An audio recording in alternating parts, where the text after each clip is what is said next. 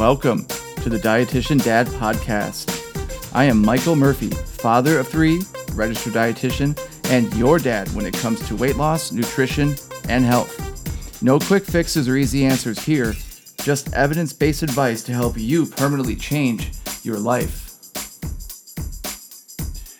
Welcome in, episode number 55, the Dietitian Dad podcast. Thanks for joining me, Michael Murphy, registered dietitian. Good to have you. So this episode is going to dive a little bit more or back into calories, calorie counting, and specifically we want to talk about when you should stop logging your calories, counting your calories, or if you should stop. And we're also going to explore if you need to count them at all.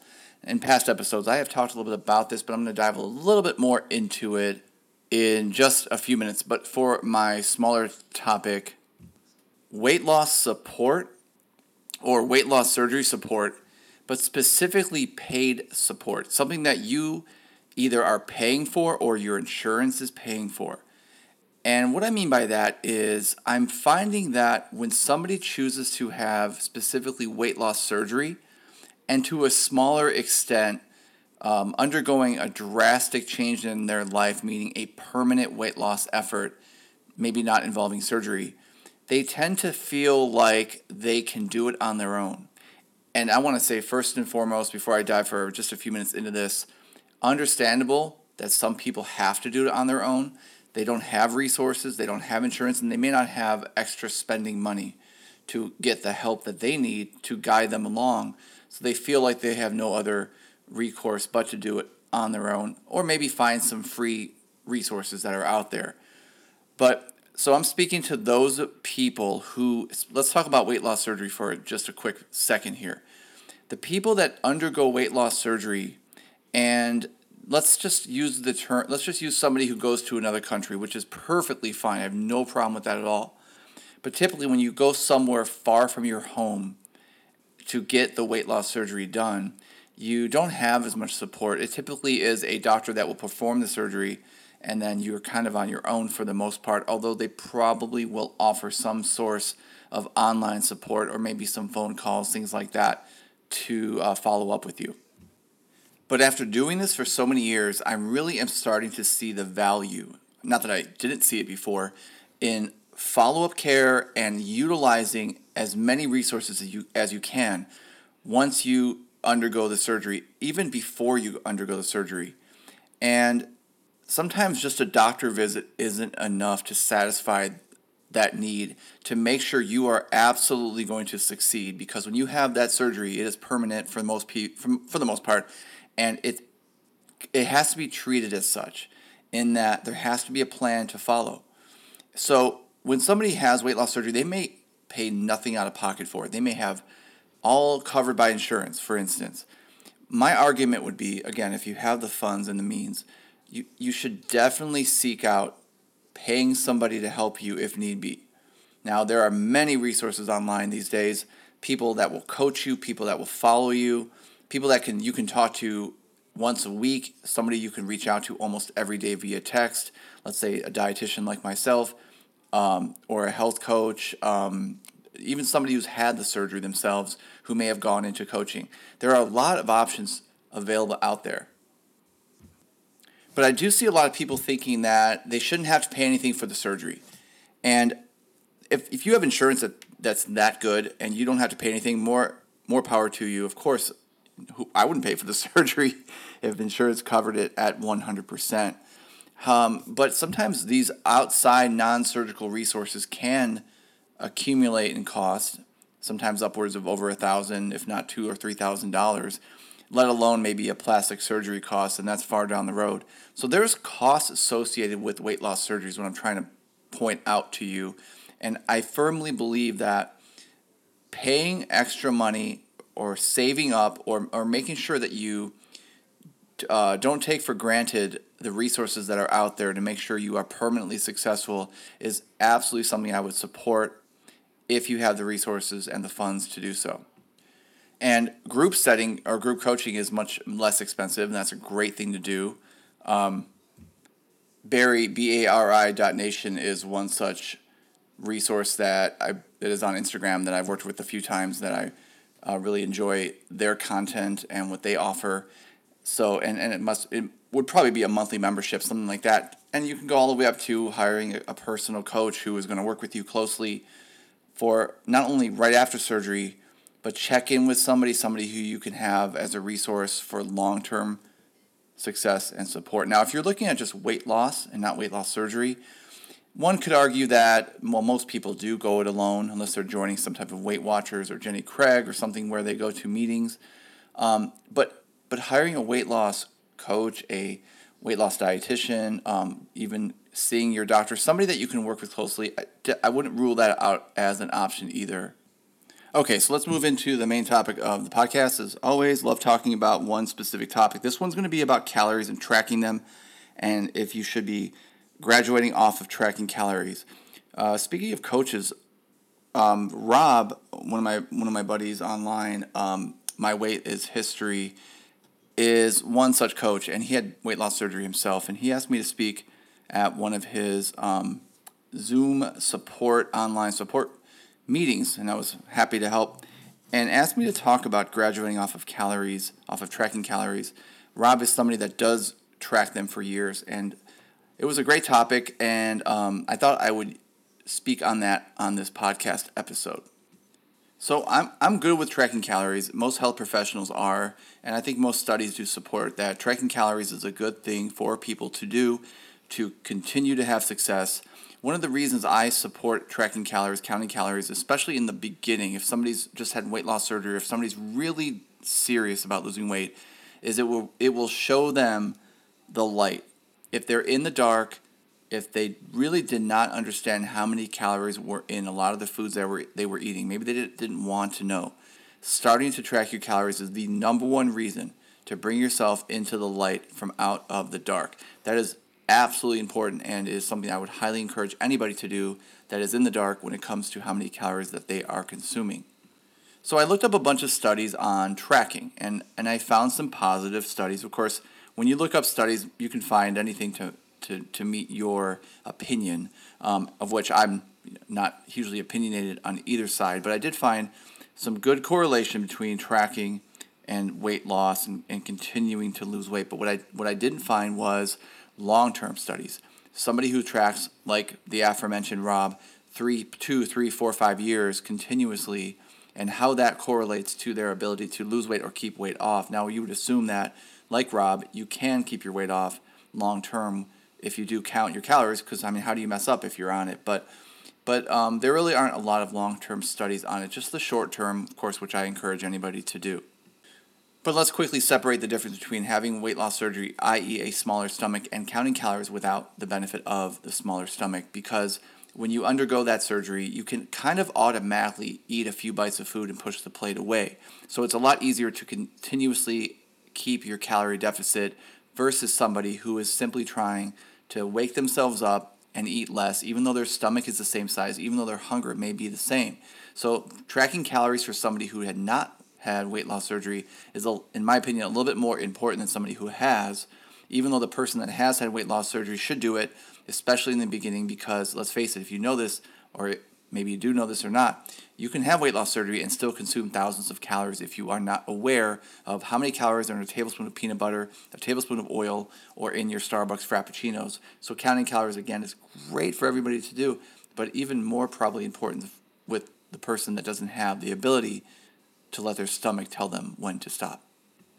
What I want to point out, and this resonated a lot in the group when I talked about this, was that counting calories is not necessary to lose weight, and counting calories is not necessary after weight loss surgery. So if you are somebody that gets anxiety from counting calories, maybe you have a history of eating disorders where you obsessed over calories, there are certain pockets and groups of people that do not respond positively to tracking. Whereas others, no problem at all. They can do it all day long. It's just like flying. Some people can hop on a plane, no problem at all, fly all day. Others have to take a couple pills before they get on, or go to the bar, or have anxiety. There's a lot of differences in every person. So we have to tailor our recommendations based on those differences. But again, you do not have to count calories to lose weight. If that is something you feel like you have to do, or if a health professional is forcing you to do it, whether it's a dietitian or a doctor or somebody else, that's not the right person you should be working with, in my opinion.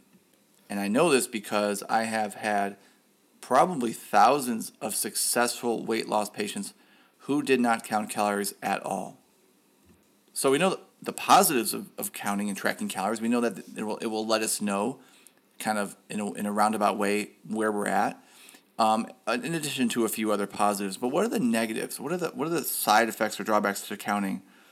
The biggest reason that somebody gets frustrated with counting is simply because they're not accurate. They're not confident in their accuracy.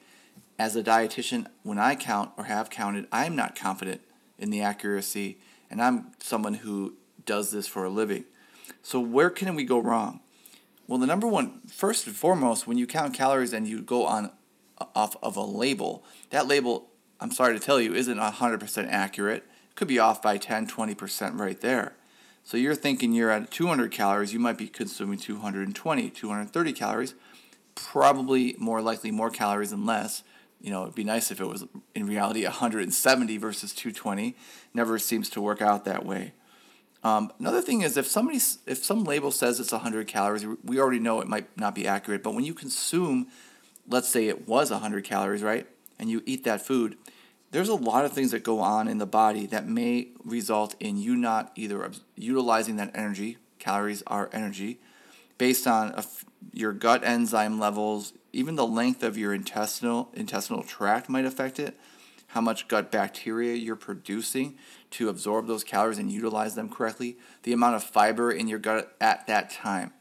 There are many others, but for the most part, understanding that just because you drink a protein shake that says it's 150 calories doesn't mean you've just consumed 150 calories. Now multiply that by a week and how many times you're off.